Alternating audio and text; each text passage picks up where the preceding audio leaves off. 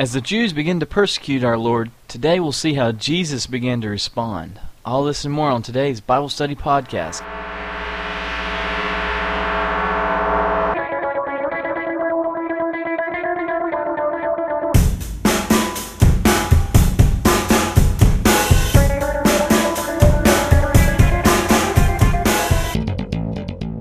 Welcome everybody to another edition of Bible Study Podcast. My name is Justin and I'm glad to be here with you today. Today should be an eye-opening time as we will begin to see Jesus' response to the Jews' persecution in John 5. But before we get into that, I'd like to remind you of Mission Grow, the project we have all been working on throughout this month. Now Mission Grow is basically a call to pray for God to bring certain people into your lives to help you grow as a believer. Many of us have committed to praying for a mentor, a protege, a peer or a friend, and someone who doesn't know Christ to come into our lives.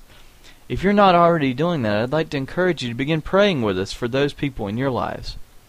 Now with that announcement having been made, please join me as we go to the Lord in a word of prayer. Our Father and our God, we know that you are the maker of all things. We know that you have set the stars in place and rounded off the mountains just as you would have them to be.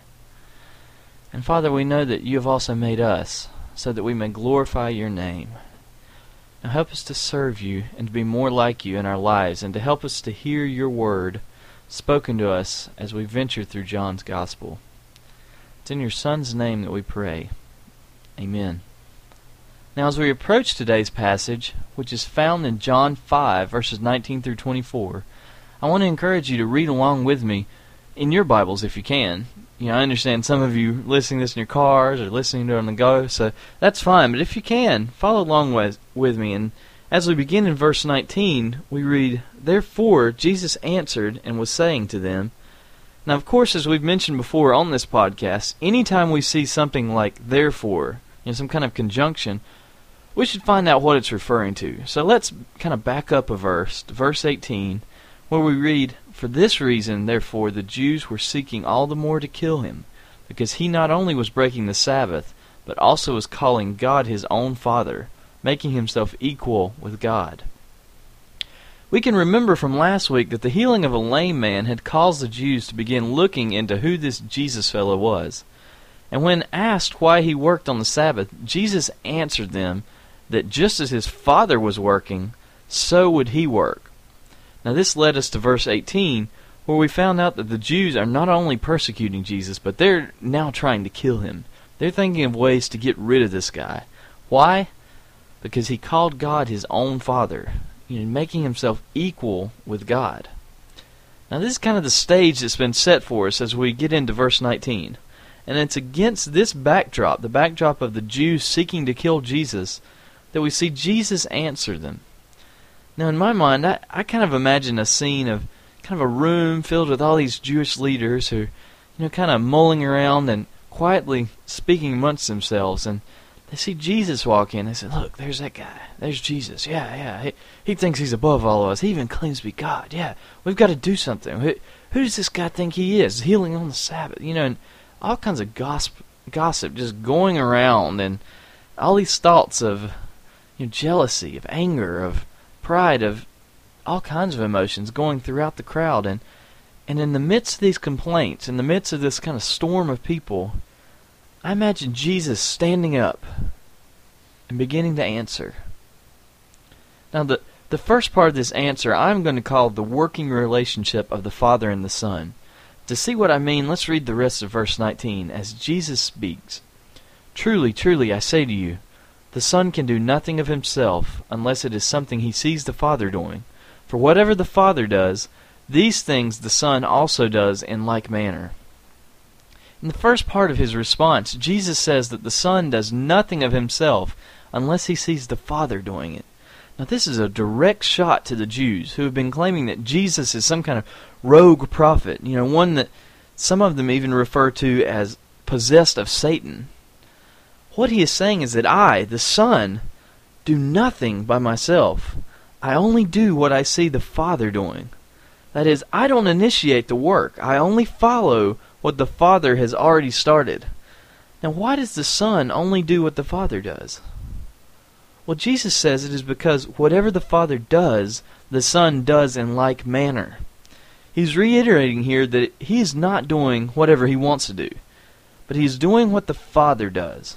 Not only is he doing what the Father does, but he is doing it in the same manner as the Father, meaning he's doing the actions of the Father in the same way, in the same power, in the same authority. Jesus is really hammering the point here that when he is doing something like healing the lame man, as we've seen previously in this chapter, he's doing it because it is what the Father is doing. He heals because the Father heals. This is not some kind of rogue healer performing miracles. It's not a sideshow.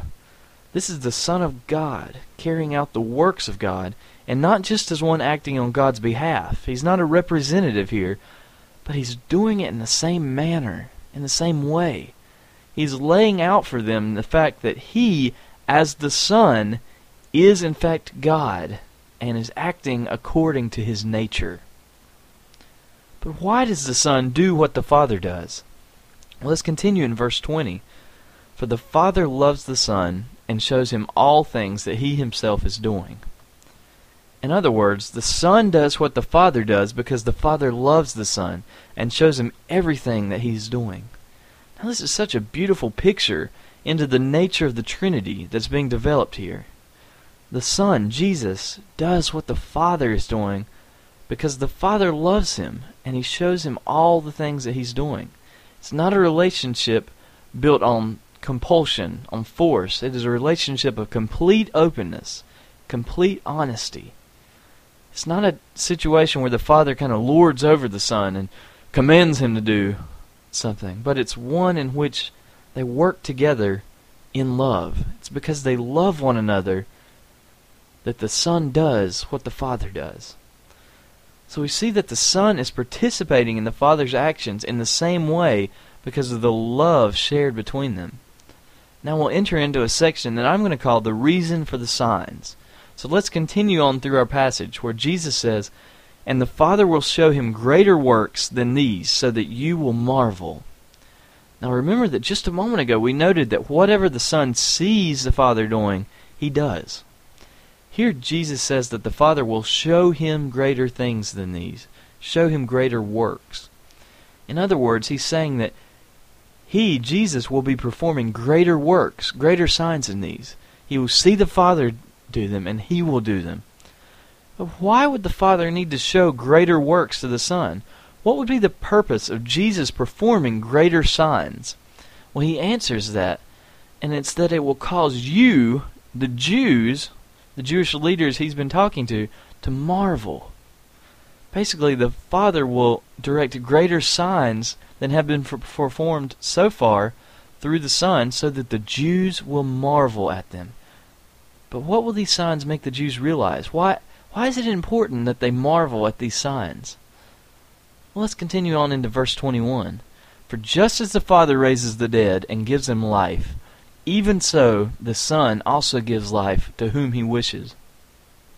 Again, Jesus pounds us with this idea that whatever the Father does, the Son also does. This is what the signs will help the Jews realize.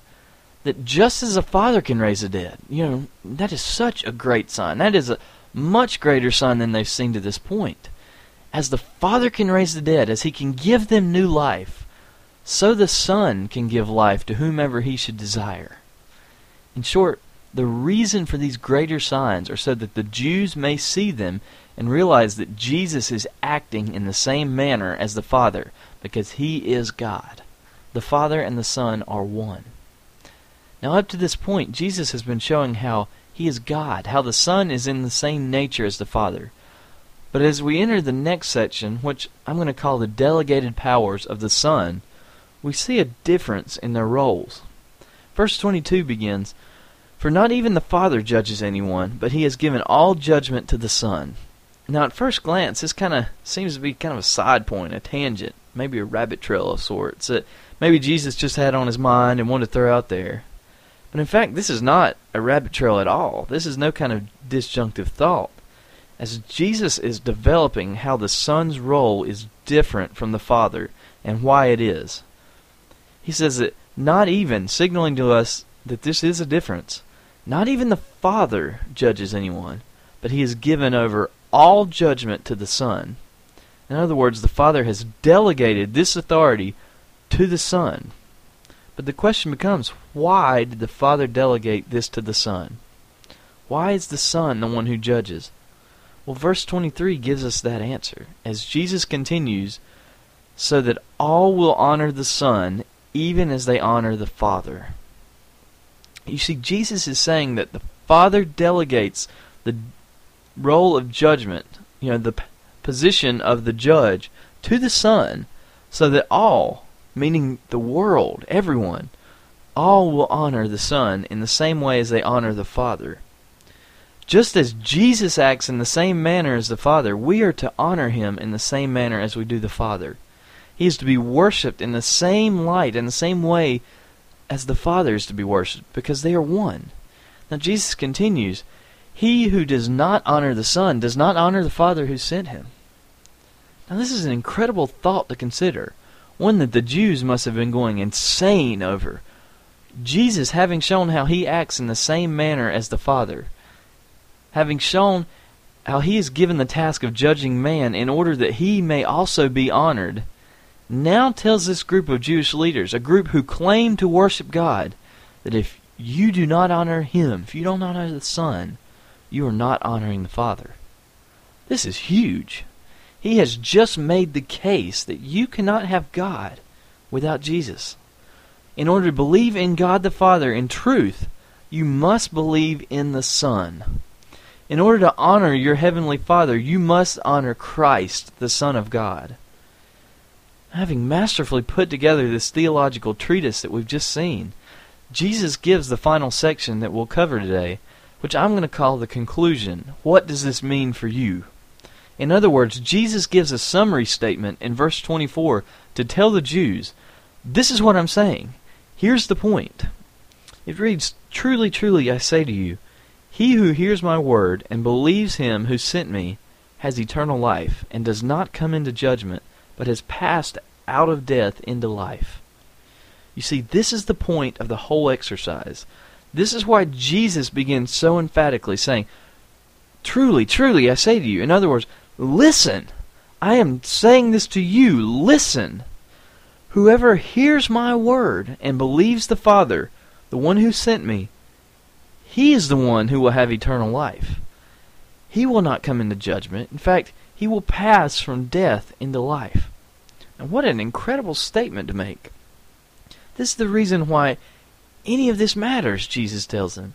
If you hear the words of the Son and you believe in the Father who sent him, you will be saved. It is not enough to believe that there is a God. You must believe in the word of the Son. You must believe in the gospel message that Christ has come to be your Savior. You see, it is only through Jesus that you may have life, that you may escape death. It is not enough to just be a theist, even though that is a good thing. It is not enough to be a certain class of people, like the Jews, even though that may be a good thing. It's not even enough to be a good person, as if we could be good on our own merits.